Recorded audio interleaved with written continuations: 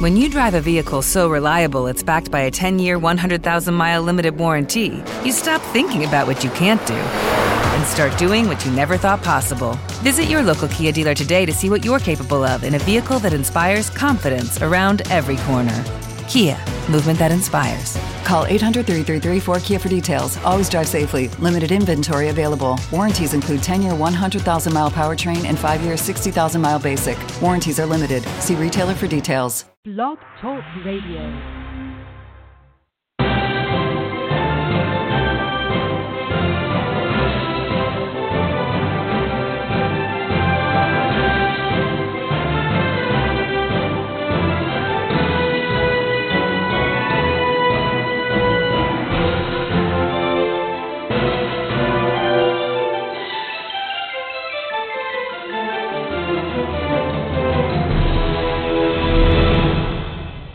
Welcome to another segment of the PI Window on the World show. As always, I'm your host, John Hanson, and if my voice fades in and out a little bit, please understand. I'm actually caught the cold. I have 4 kids, and they got it at school. They get it. They bring it home. They have it for 24 hours, and they feel great. I get it, and it's been now going into week number 2 with it.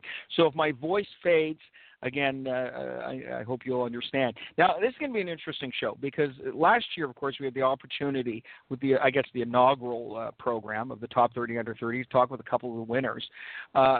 Today, we have joining us this year's Megawatt winner, Amy Georgi, and I think I pronounced that right. See, I should have checked, but nonetheless, I'll blame it on the cough medicine if I didn't.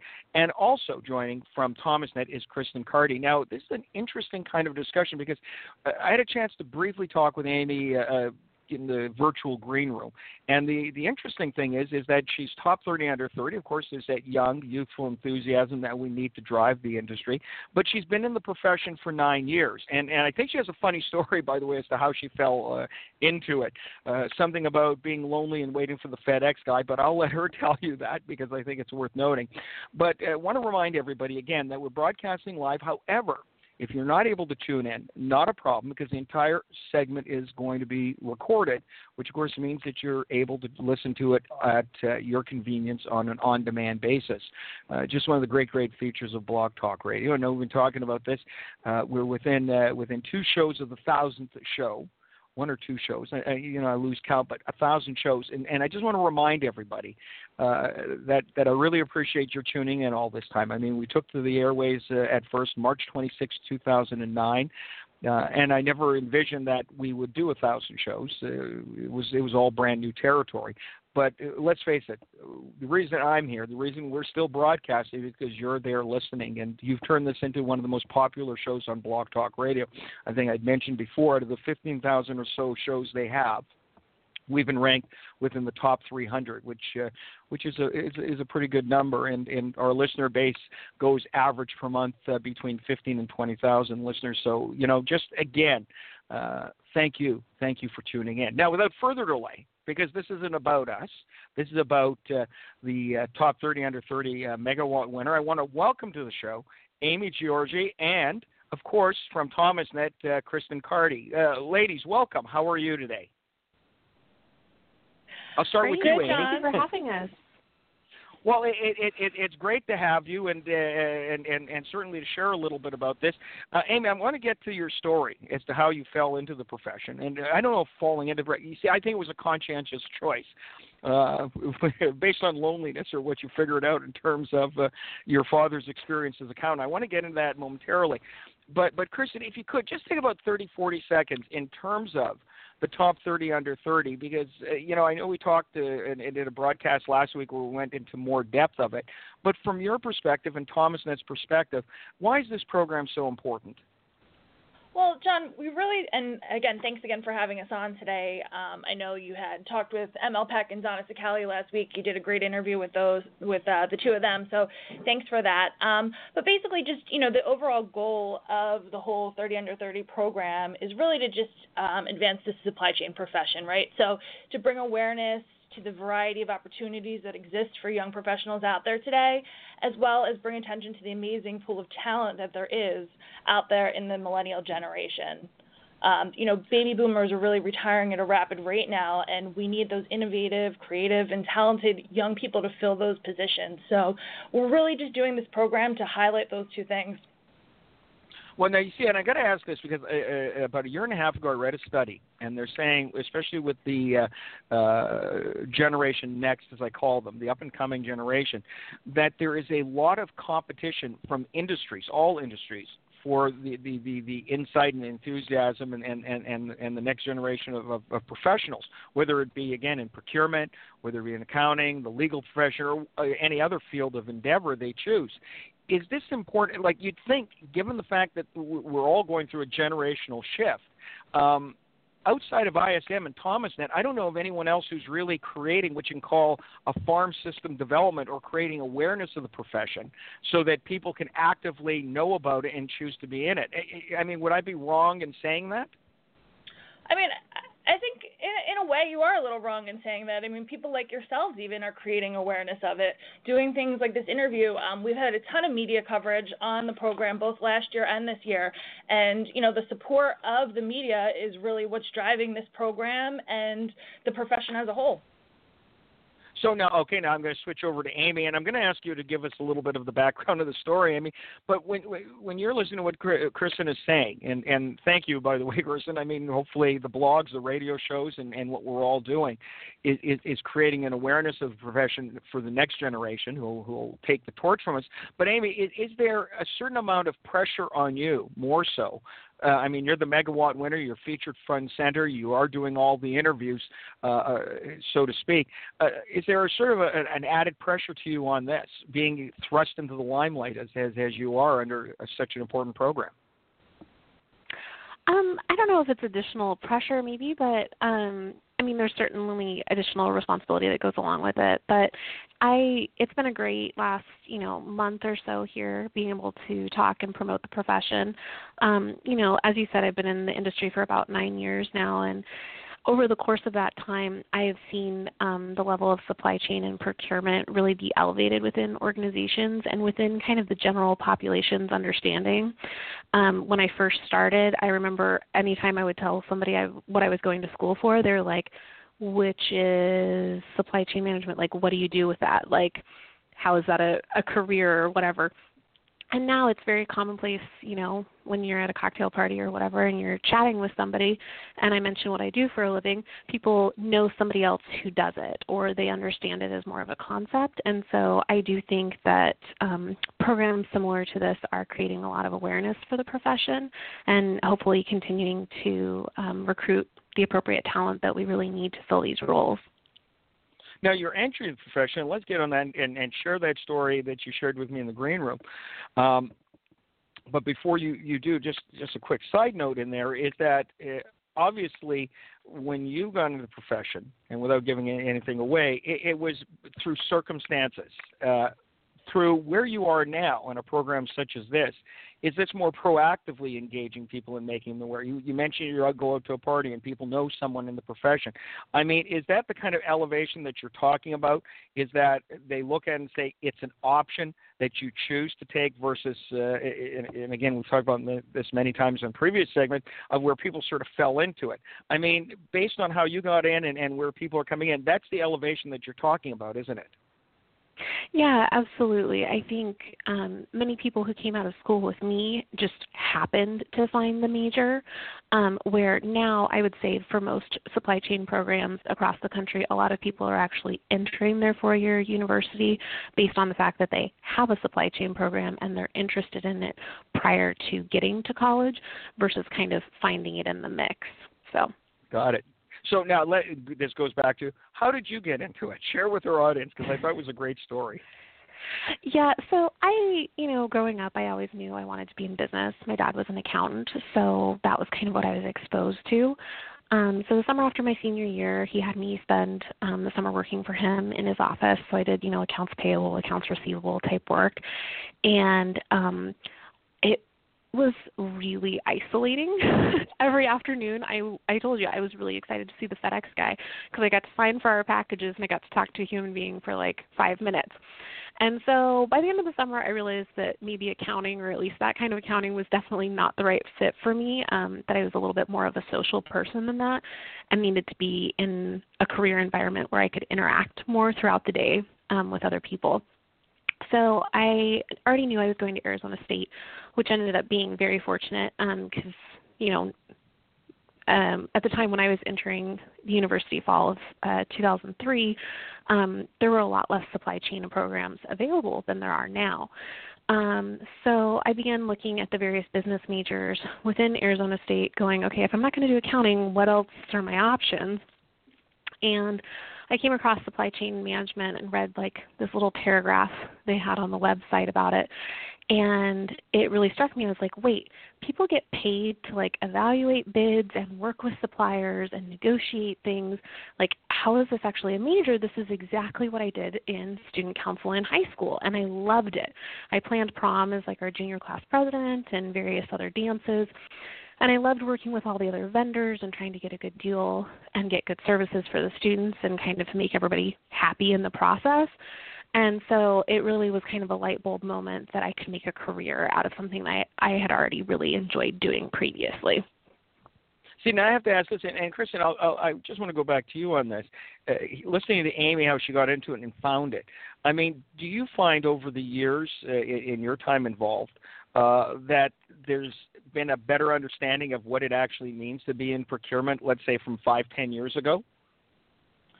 I definitely think that things have evolved in the past, 5 to 10 years. I personally have only been with Thomas for 4 years, and even in that small period of time, I feel like there is a much larger focus now on supply chain as a major in college. You go to different events, the ISM, obviously their national conference as well as some other ones, and you'll see those big schools, the Arizona States like Amy had gone to, they're all promoting themselves there now. They're all promoting graduate programs as well. And I think there are a lot of people that are actually going back to school to change their major to supply chain, which is, another focus of this program. It's not all about just making that decision as you go into school.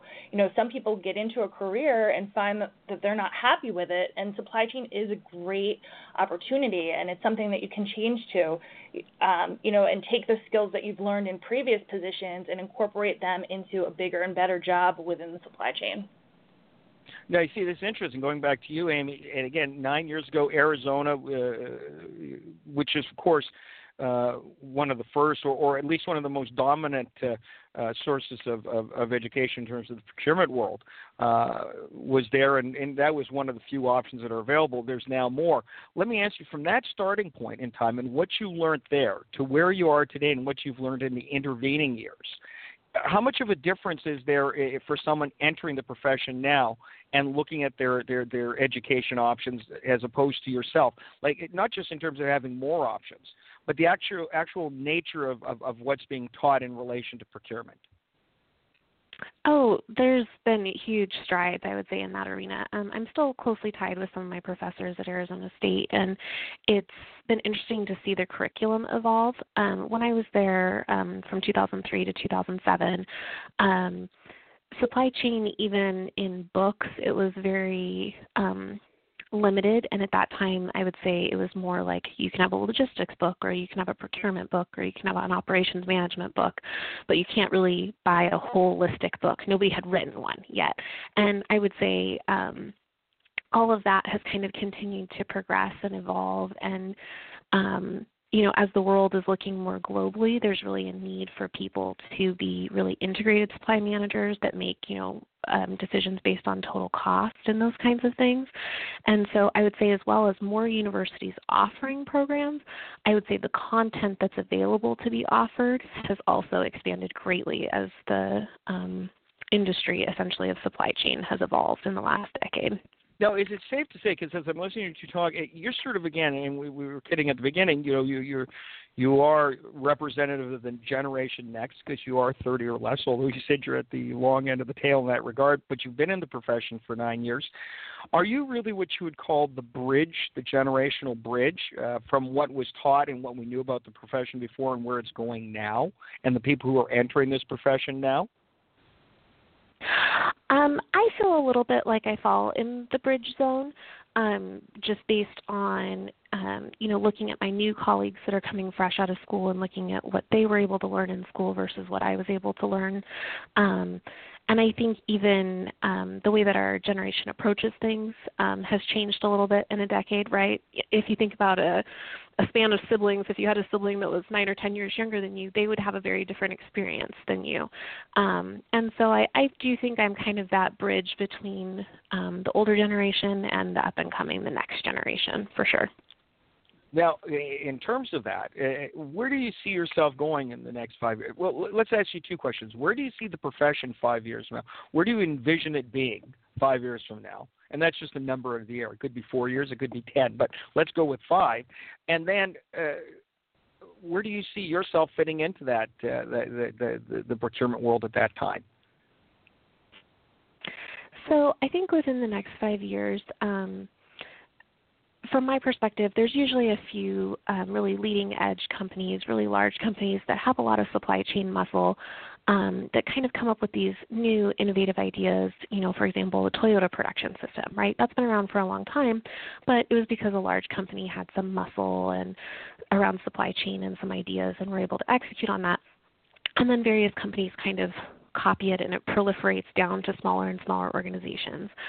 And so really the things that, you run into when you go to an ISM conference, looking at the total cost of ownership, I think that's going to be huge. There's a lot of changes in currency that are occurring throughout the world. And, what might have been a really great business decision a few years ago isn't anymore. And so I think that you'll continue to see the profession evolve, and you'll continue to see those ideas really kind of trickle down from large organizations. I mean, lean is huge. It's going to continue to be huge, and I think that you'll see that adopted more rapidly across smaller organizations that maybe haven't bought in previously. That's where I see the industry just kind of continuing to go. Okay, before you go on to one thought that came to mind is that from a technological standpoint and technology's impact, a couple of interesting statistics. There was a study done where they said that the vast majority of people under the age of 35 have either never used a PC desktop or a notebook, and that they're handheld devices, wearable devices, areas like that. So first of all, is it a fair question to say that this next generation coming up is far more comfortable with technology? And the type of technologies, when you talk about mobile technology, when you talk about iPhones and other areas where, you can literally function on a 24/7 basis. I mean, is that something that you see happening as well? Oh, definitely. The up-and-coming, or the next generation, as you like to call them, is much more familiar and much more comfortable with technologies. And I think because of that, there's a higher standard that the customer expects. They expect more ready access to information and process flows. And as a supply chain, we have to be ready to deliver on those things, right? So I do think that technology is key, and I think that plays into the profession in so many ways. Essentially, it's, you also are finding that the next generation is very willing to be constantly connected for work, and they're willing to carry the mobile devices and answer those quick emails, and it's really facilitating a very rapid flow of information around the world with our global supply chains, and it's really enabling that. I actually have worked remotely for 4 years, which, a decade ago, that would never have been fathomed or possible, right? And it's been working really well for me, and it's been working really well for my corporation, and we've been able to do that. So I've actually worked off-site as long as I worked on-site now. So I do think that technology is a big player in supply chain, both because the next generation is very comfortable with it, and because the next generation customers expect us to be able to utilize that to get them information. Okay, now in that backdrop, and again, I'm sure to delay you on this because, Kristen, I have to ask you this, and I know you've been with ThomasNet for 4 years. Do you think that the procurement industry, when it comes to technology, is on the leading edge, or are they on react or catch-up mode? And the reason I ask this is obviously if technology is something that the newer generation is comfortable with, is used to using, obviously those industries that are most advanced in this area, that'll be one of the draws. I mean, do you agree with that statement? And in terms of that can be a draw for people coming into the profession, and are we doing all we can in the field in the industry to keep ourselves on that leading edge? Yeah, I do agree with that statement. I think everyone, as millennials, people who are on the next generation, as you're calling them, that are coming into the profession, they want to work in a dynamic environment. They want, they like technology. They're used to it. It's the way that they've grown up using it all the time. And I think, it's great for companies to take advantage of working with those young individuals, and I think people that have been in the profession for a long time can learn from this next generation as they move, and kind of are able to mentor up the chain as well as down the chain. All right. So now, within that context, and it took a while to frame the picture, I'll go back to you, Amy. Moving in that direction, where do you see yourself in 5 years? So obviously I'm really enjoying working remotely. That's working out really well for me personally. I see myself, I've already actually started kind of evaluating MBA programs and seeing what would be the right fit for me personally. I enjoy teaching and training others, and even working remotely, it's been very possible to use various technologies to facilitate that. I was able to train our team in Berlin prior to an ERP system implementation there. I've trained people in the UK, both remotely and on site, and that's just something I really enjoy and I find very fulfilling. So I'm kind of toying with the idea of pursuing an MBA essentially so that I can be an adjunct professor kind of in the evenings as something sort of additional. And I think it'll be a nice way for me to kind of give back what my supply chain experiences have been, because I always found that some of the best professors in college were those that had been in industry, right? Those that really knew it and weren't just doing the research side. So I'm hopeful that I'll be able to give back in that way, but I'm also hoping to connect with the generation sort of younger than me so that I can also stay up on those technologies and be challenged by them in new ways. So that's kind of next steps for me at this point. So the MBA and all of this, which you're really looking at is planning, how can I give back to the industry that's been so generous with me? What about factors such as, and this has been a long-held goal of having a seat at the executive table and being able to elevate the profession to the point where you are really proactively involved at the same level as a CFO or a CIO. Do you know what I mean by that, Amy? That's been sort of a Rodney Dangerfield type of inferiority complex in the profession for so long. I don't know. I think somehow many want to hold on to it still because they're familiar with it. But is there going to be, or do you see a more holistic approach to business where the procurement world, well, now it's recognized for its strategic impact across the entire enterprise, but within the profession itself, is the education itself going to expand further so that you are now looking at these other areas and there's going to be overlaps? So absolutely, right? Supply chain touches so many things. Inevitably, you are going to have some overlap with your finance functions and your marketing functions to make sure that you're in sync for the promotions that are coming up and different things. I'm fortunate to work at a corporation where we do have a VP of supply chain that does have a seat at the executive table and definitely has a very strong weigh in and is able to push strategic initiatives and, get the funding that we need for the right kinds of training and tools and those things. But I do understand that there are many corporations where that's not yet the case. I do think that as people continue to see the strategic advantage of supply chain, right?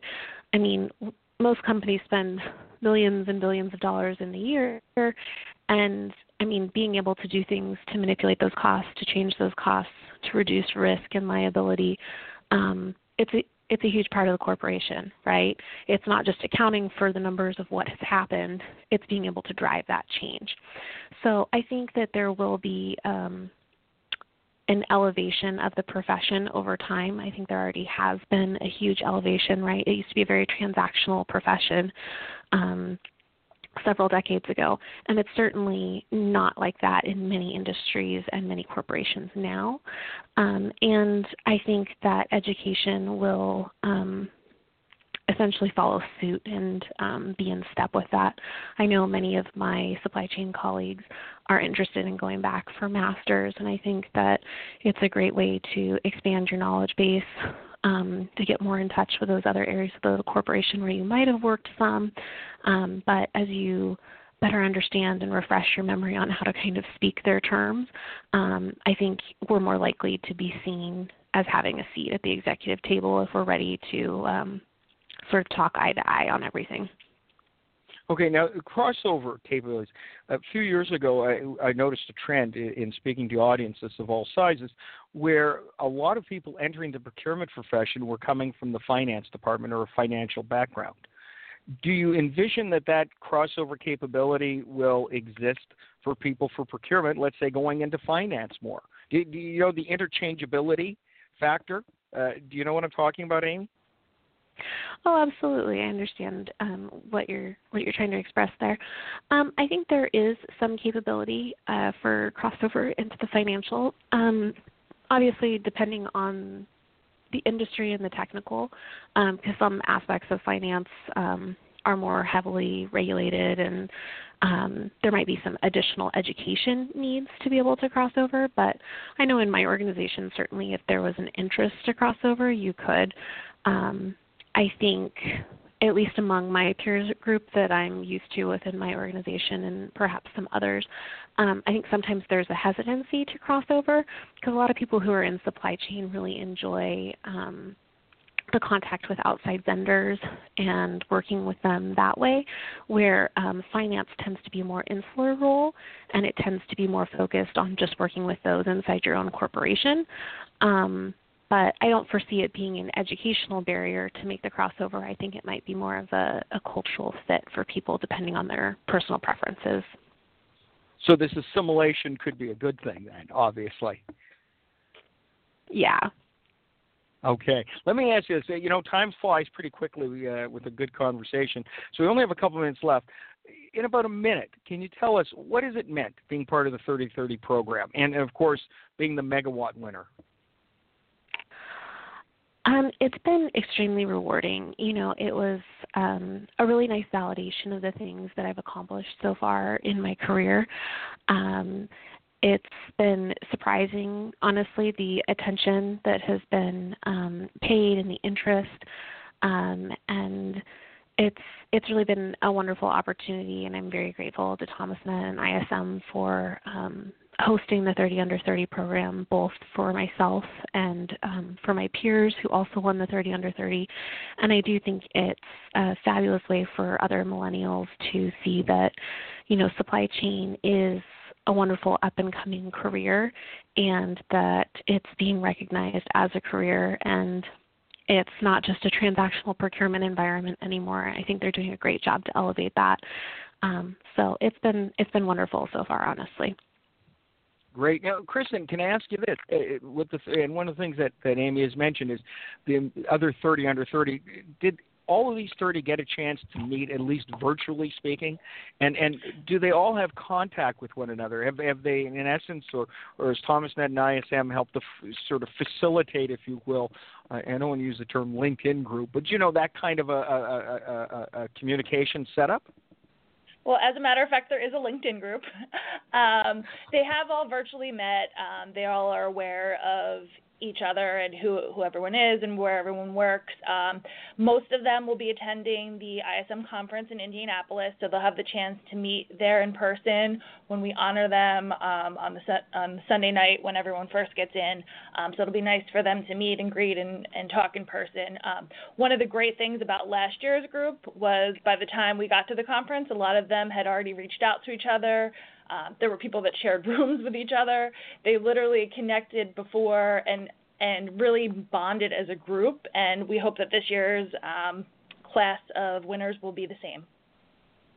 Well, Amy, thank you, and of course, Kristen, thank you for joining us today. I really enjoyed the opportunity to talk with you, and looking forward very much so to the next Top 30 Under 30 program. But really, Amy, all the best to you, and great success going forward. Thank you. And thanks again for having us on. And, of course, to you, our listeners, thank you for sharing what is your most valuable asset, which is your time. Again, I want to remind you that this entire broadcast has been recorded, and you can listen on an on-demand basis. Until I come at you over these virtual airwaves again, I remain your host, as always, John Hanson. Have a great day. Bye for now.